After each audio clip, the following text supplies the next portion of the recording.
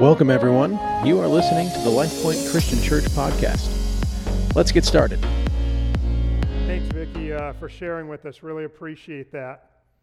You know, during this COVID season, at the gym, in order to be able to do laps in the pool, you have to call in to get a reservation and pick a lane. Well, I've been doing that throughout this season, but I recently called and the number was no longer working, and they were sending you back to the specific gym that you were going to. So I called that gym, and I called, and I called, and I called. Nobody was answering. No one would pick up the phone. Now, it's really important to get the lane and to get the reservation in. Otherwise, you're not going to be able to swim, and I'm kind of on this routine and schedule, and you can't just show up. So I call. Nobody's answering. I even start to leave messages. Nobody's answering. After hours and hours one day this week, I finally said, I'm not giving up. I'm going to call until I get through. I called the entire day with no luck. I had to actually end up going out to the gym to set a reservation. Those ones that I wanted ended up not being available. I had to do a different day. But couldn't get through. No matter what I tried, I got no response. What about this one? You text people or you email people, and they never answer. They never respond back. Or maybe you're on a dating app and you feel like you have the perfect match and everything's good to go, but then you get ghosted, right? No response. Do you ever feel like prayer is that way? That you're reaching out to God and that there's no response.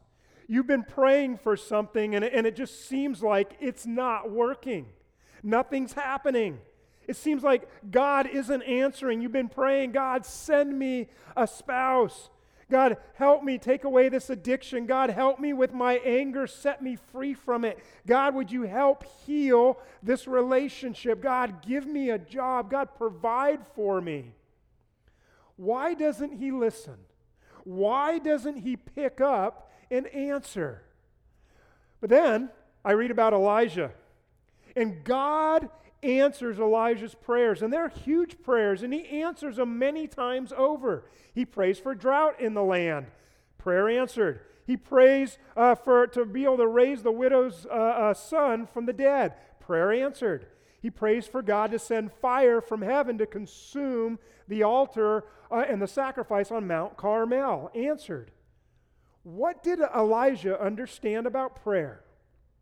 And what can we learn from him so that we too can have that type of effective prayer life?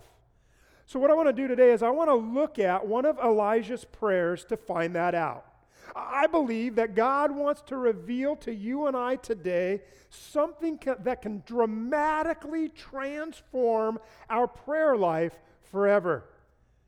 What we're looking at today can lead to greater intimacy and more connection with our Heavenly Father than maybe you've ever experienced before, and which will lead to you seeing more answered prayer.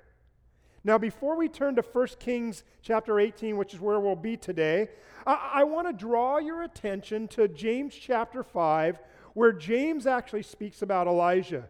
And he says this, James chapter 5, verse 17, he says this. He says that he, meaning Elijah, prayed what? What does it say? You can even type it in. What does he say? It says he prayed earnestly. Another translation says he prayed fervently for it not to rain. And rain never came to the land for 3 years and 6 months. And so here we see in James, we see someone, Elijah, who believed in prayer, and he prayed big, bold prayers, and God moved, and God responded, and God acted. And the temptation for you and the temptation for me is to dismiss Elijah and to dismiss God's answers to him because we reason, well, you know, he's a prophet, so of course God's going to work, and God's going to act, and God's going to answer his prayers. Or Elijah's in the Bible, so, you know, it's a story there, so of course he has to answer the prayers. That's why it's a story in the Bible, and I'm not in the Bible, and God doesn't really answer prayers in my life that way. But listen to how the verse started. James chapter 5, verse 17, it says this, Elijah was a person, and I want you to type this in. Elijah was a person just like who? Just like, say it and type it, just like us. Elijah was just like you and I. Now that's huge. He's not someone that we can't relate to. He's not superhuman. He's a regular person like you and I. But he is somebody who believed in prayer. Somebody who prayed BHAPs. Yeah, that's what I said, BHAPs. What are BHAPs? Well, Jim Collins wrote a book years ago called Built to Last, and he coined the phrase BHAGs, which were big, hairy, audacious goals. Well, Elijah was praying BHAPs, big, hairy, audacious prayers. And that's how God wants you and I to pray. BHAPs, big, hairy, audacious prayers. And that's what Elijah did. He prayed BHAPs. He prayed believing that God is going to move and to work and to act. And that's what we saw last week. After 3.5 years of drought, God said it was time to confront the false prophets or the false gods. And so God had Elijah bring together the false prophets of Baal and Ashtoreth on the top of Mount Carmel. And Elijah said to the people in 1 Kings 18, verse 21, "How long will you try to have it both ways?" In other words, he was saying, quit wavering between the two. Quit wavering between God and these false gods. Pick a side. Choose. Elijah then offers up a BHAP to God. He says this, 1 Kings 18, verse 37. He says, "Answer me, Lord. Answer me so these people will know that you, Lord, are God, and that you are turning their hearts back again." And then, if you were with us last week, you know God answers his BHAP by sending fire from heaven, consuming the sacrifice, consuming the altar, which had been soaked completely with water. Unlike the false gods whose altar and idol were still, or sacrifice were still sitting on the altar because their god or gods didn't answer and didn't consume the sacrifice.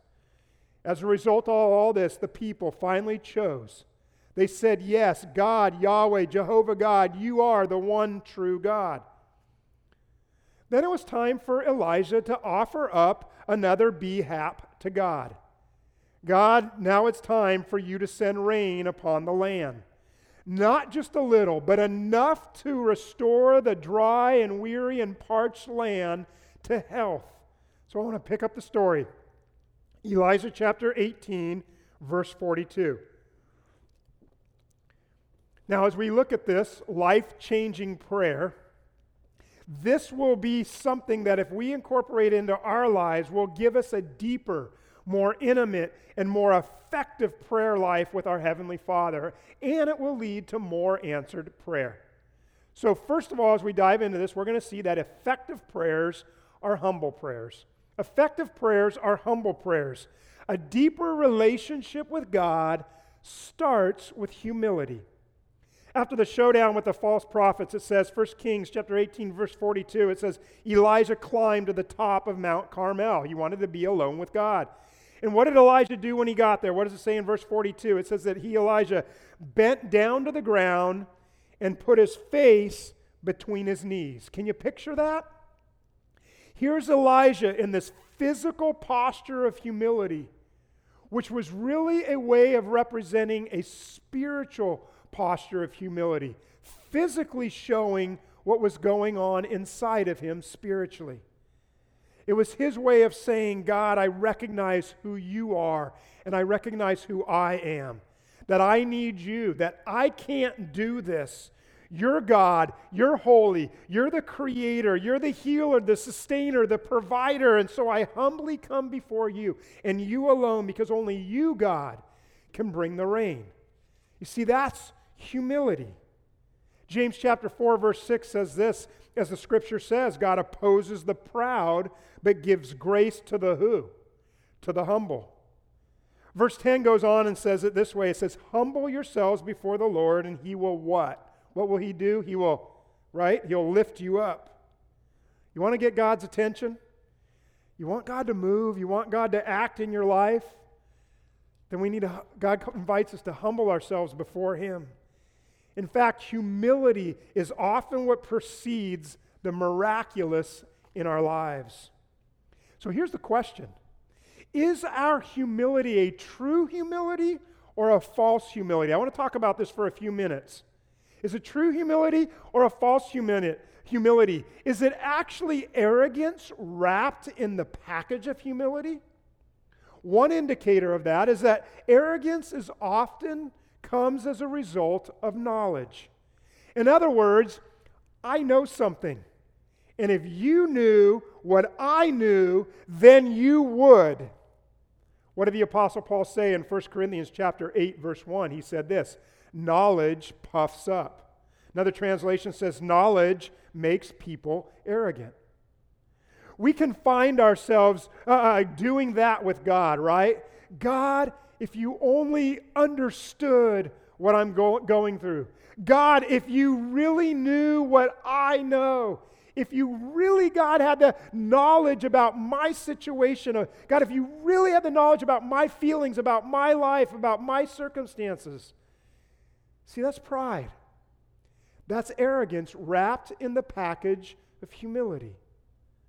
It's, I'm coming before you, humbly, God, but I'm really hoping I can help you understand my plight so that you'll answer the prayer the way I want it to be answered. Now, we never say that out loud, of course.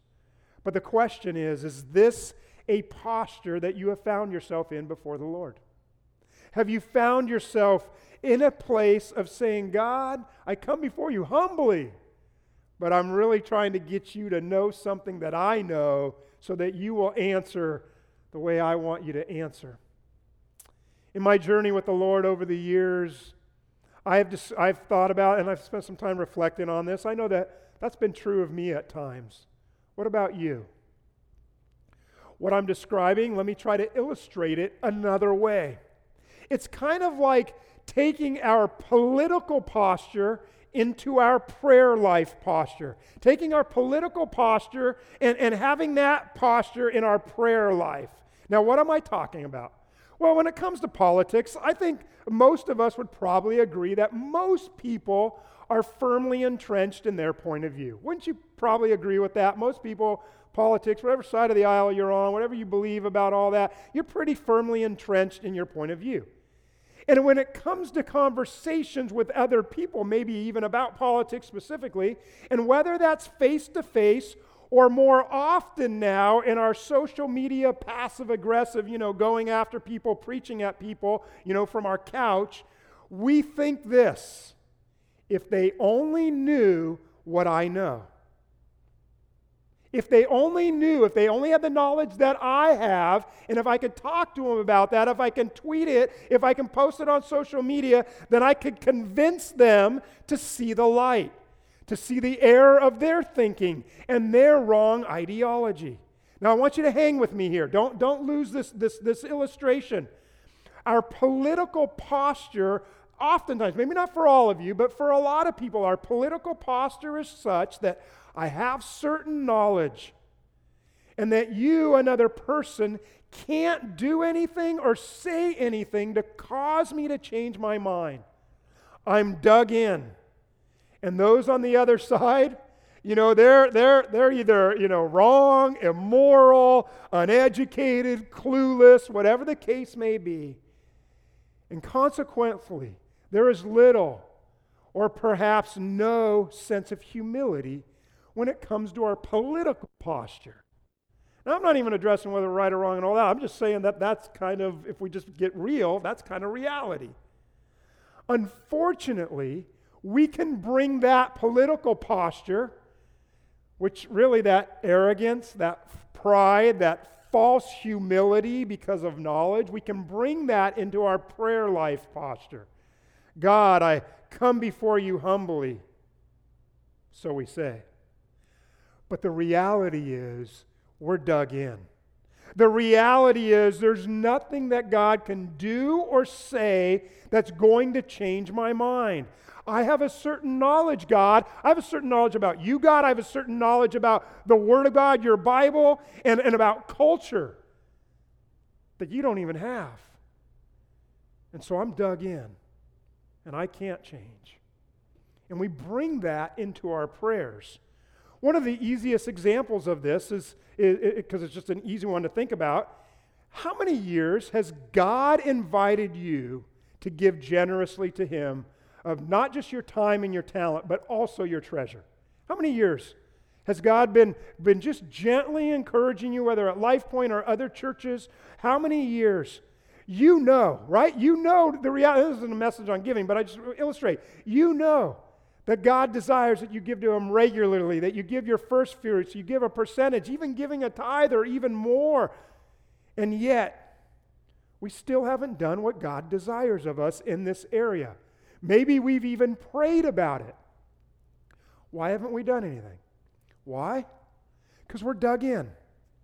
We've reasoned that we have a certain knowledge about why and what we think the Bible says about the topic. Listen, that's false humility. And it's rooted in knowledge that ends up taking precedence over our submission to our Heavenly Father. True humility is submitting to the will of God, of saying yes to God's will and God's way. Elijah, verse 42, what does it say? He bent down to the ground, he put his face between his knees. Effective prayers, they're humble prayers. Not trying to bend God to our will, but allowing God to bend His will, or allowing God to bend our will to His will and to His way. Rather than saying, God, if you only had the knowledge that I had. In humility, allowing God to bend our will to His way and to His will. Effective prayers are humble prayers, but also effective prayers are also specific prayers.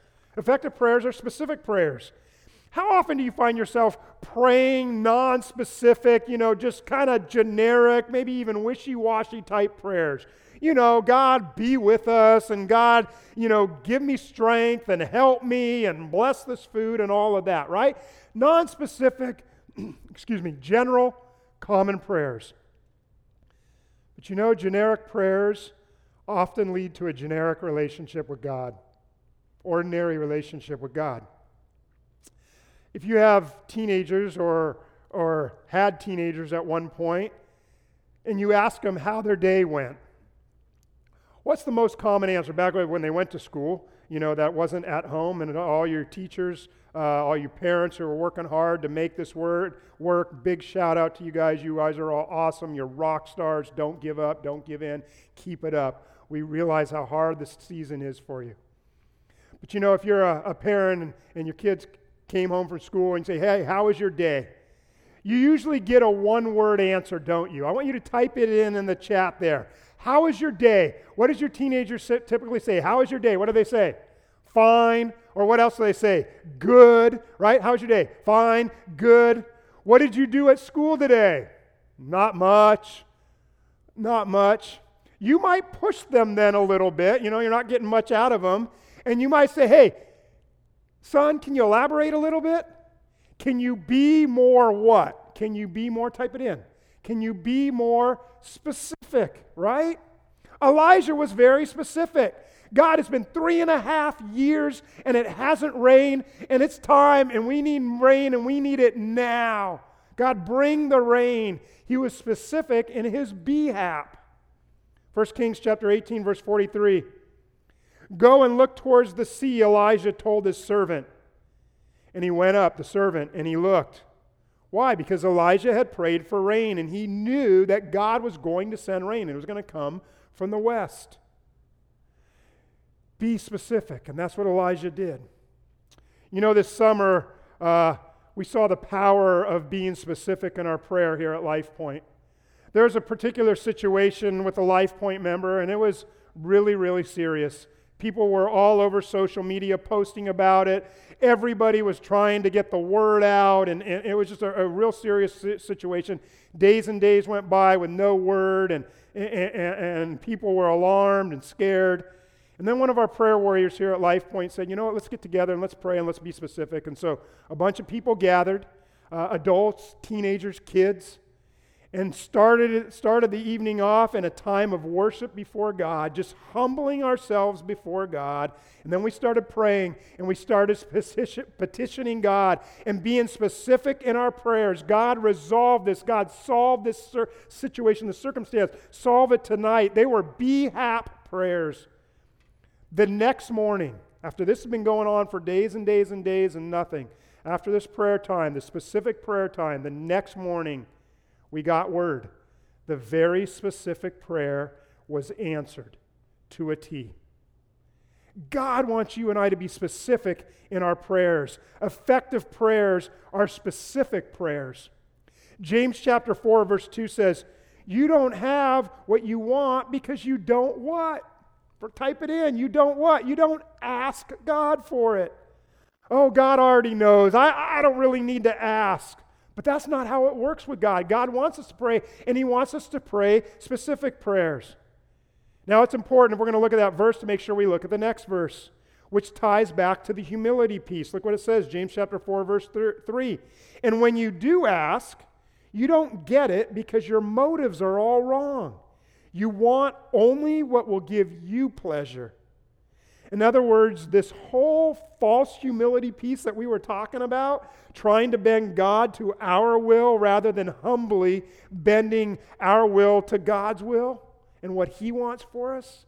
That's why James says we don't see God answer our prayers. God invites us to be people that will be humble, that we'd humble ourselves before Almighty God. Elijah did it in a physical posture. God invites us to do that physically and internally, and to go before Him with specific prayers, that God would move and God would act in a very specific way. But then thirdly, effective prayers are also persistent prayers. Persistent prayers. Elijah's humbled himself. He's been specific, and now he's going to be persistent. Let's look at this. 1 Kings chapter 18, verse 43. It says this. It says, go and look towards the sea, Elijah told his servant. And he went up and he looked, and there's nothing, the servant said. 7 times Elijah said, go back. The 7th time the servant reported, a cloud as small as a man's hand is rising from the sea. Are you catching what's going on? Elijah tells his servant, hey, go look and see. Do you see anything? The servant looks, nothing. Comes back to Elijah, says, hey, I didn't see anything. Elijah gets on his knees, prays again, sends him off. Say, okay, now go look. He goes off, he looks, nothing's there. Comes back, hey, there's nothing there. Elijah gets on his knees, he prays again. This goes back and forth. No answer prayer, no answer prayer, no answer prayer, no answer prayer. 7 times he prays this specific prayer. But here's what's important for you and I to grab. While this is going on, Elijah does not allow these, no's, so to speak, or these outward circumstances, what's going on, to affect his inward assurance. In other words, he doesn't allow the outward circumstances to affect his inner trust in God. He trusts God. And so he's persistent. He's not allowing these outward circumstances when it seems like, well, maybe God's not moving, or maybe it's a timing issue, or when it seems like God isn't answering. He doesn't get frustrated. He doesn't throw in the towel. He doesn't say, that's it, I'm done with this prayer. I've prayed enough. I'm not praying anymore. This doesn't work. That's not what he does. He prays and he prays and he prays and he prays. And it doesn't seem like God's working, so he prays some more. And it doesn't seem like God's working or moving, and so he prays and he prays. He's persistent. Here's the question. Is there anything that you used to pray for that you stopped praying for? Is there anything that you used to pray for, but now you've stopped praying for that? Maybe you were praying for your marriage and to have a better or healthier or more godly marriage, but you've seen no movement in the other one or in yourself, so you stopped praying. Or maybe you prayed for employment and you've been praying and praying and praying, God, I'm reaching out and I'm calling, and they're not calling back. I've been ghosted by all these companies and I'm not hearing from anybody. So you gave up, you grew weary, you grew tired. Or maybe you were praying for your finances to turn around and nothing's happened. You were praying for a broken relationship, and no matter how much you've prayed for it, it seems like there's no movement. The other person shows no interest in further conversation or in reconciliation or making things right, so you stop praying. Maybe you were praying for a family member who doesn't know Christ, and maybe you're doing that for years and years and years, but not so much anymore. You just kind of gave up. What have you stopped praying for? Now I got to tell you, I can't help but ask when I think about this question. It's a question that grabs me every single time I think about or read this story. How many of my prayers stopped on prayer 6? And God wanted to answer on prayer 7. You ever thought about that? How many of your prayers stopped on number 6? And yet God was getting ready to answer on your 7th prayer. It was only the 7th prayer that God answered. It wasn't the 4th, the 5th, or the 6th. It reminds me of the story in 2 Kings chapter 13. Elisha is with King Jehoash. And he tells him, I want you to strike the ground as an act of faith to demonstrate that we are going to defeat Aram. And so Elijah was angry at Jehoash for striking the ground only 3 times. And Elijah tells him, you should have kept striking the ground. Not 3 times, but you should have kept going. More faith. You should have had more faith. Keep praying. Keep striking the ground, God's saying to us. Persistence. Keep trusting God. Keep praying. Keep striking the ground. You never know when the next prayer is the answer that God wants to bring. Effective prayers, they're humble prayers. Effective prayers, they're specific prayers. Effective prayers are also persistent prayers. But lastly, they're also expectant prayers. They're expectant prayers. After the 7th prayer, the servant comes back. 1 Kings 18, verse 44, it says, the 7th time the servant reported, a cloud as small as a man's hand is rising from the sea. Look at Elijah's response to that answer. Verse 4, 1 Kings 18:44, so Elijah said, go and tell Ahab, hitch up your chariot, go down before the rain stops you. Man, I read this passage and personally, I'm not convinced that I would have that reaction to a tiny little cloud off into the distance. I'm not so sure I'd say, oh, okay, yeah, that means it's going to rain. I probably would have waited longer to get more proof, to get more evidence, to more than just a speck. But not Elijah. That was his answer.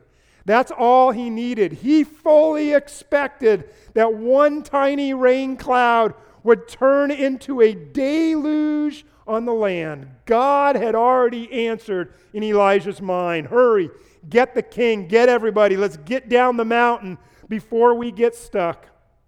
1 Kings chapter 18, verse 45 says this, the sky grew black with clouds, the wind rose. And notice what it says, what kind of rain?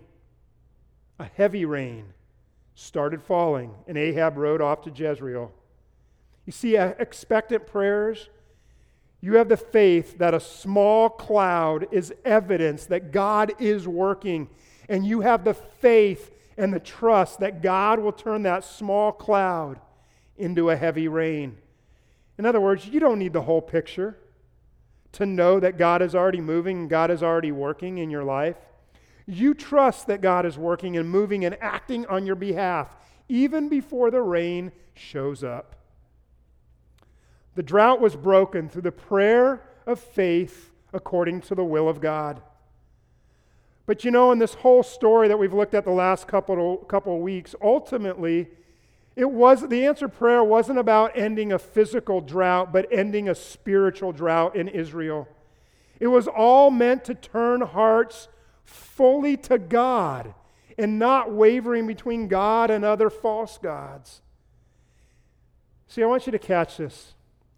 That God will often wait to answer our prayers in the physical realm in order to deal with our spiritual needs first. Having greater faith in God, growing in our humility, trusting God more than trusting ourselves, learning to lean on Him to be our source, to be our strength, to be our guide, to be our comforter. God is often answering the depth of your prayer that you don't even realize is the real answer to your prayer, addressing your true spiritual needs. 1 Kings chapter 18, verse 46 says, the power of the Lord came on Elijah. Tucking his cloak into his belt, he ran ahead of Ahab all the way to Jezreel. Elijah received supernatural strength to outrun Ahab and the chariots. No doubt that this physical picture is actually a symbol that portrays the dynamic effects of living a life of prayer. Living a life of prayer and going before Almighty God humbly and expectant and persistent. When we come before Him, that brings to us energy and vitality into our walk with God and into our relationship with God. Effective prayers, they're humble prayers. They're specific prayers. They're persistent prayers. They're expectant prayers. And when you and I pray in this way, man, our relationship with our Heavenly Father grows deeper. Our connection with Him grows deeper. Our intimacy with Him grows deeper. It grows more dynamic. And we see more answers to prayer. So what about you? Do you want this in your life?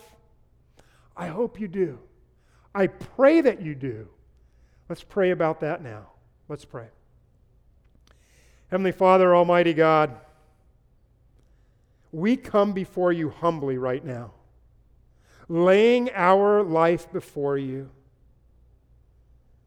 And God, we're not coming before you with an answer already in mind for whatever we're lifting up to you. We want your will and we want your way. But God, you also tell us in the midst of this humility to be specific and persistent and to expect that you're going to move and you're going to act. So God, hear our prayers right now. Wherever you're at, wherever you're listening or watching this, is there something that you need to take before the Lord right now? And this is just a moment, you're just going to kind of broach a subject with God and tell Him, hey, I'm going to come back to you, God, but I want to encourage you to take that moment right now and do this with God. And in your own way, in your own words, just say something like, God, I surrender to you. I submit my will to your will. So I put my head between my knees right now, God, in humility, trusting you, knowing that you are the one who is the creator, the sustainer, the giver of life, Almighty God who answers prayers according to your will. So God, humbly right now, I bring this to you. And very specifically, here's what I'm presenting to you. Here's what I'm asking. Here's what I'm giving to you. Will you just do that now?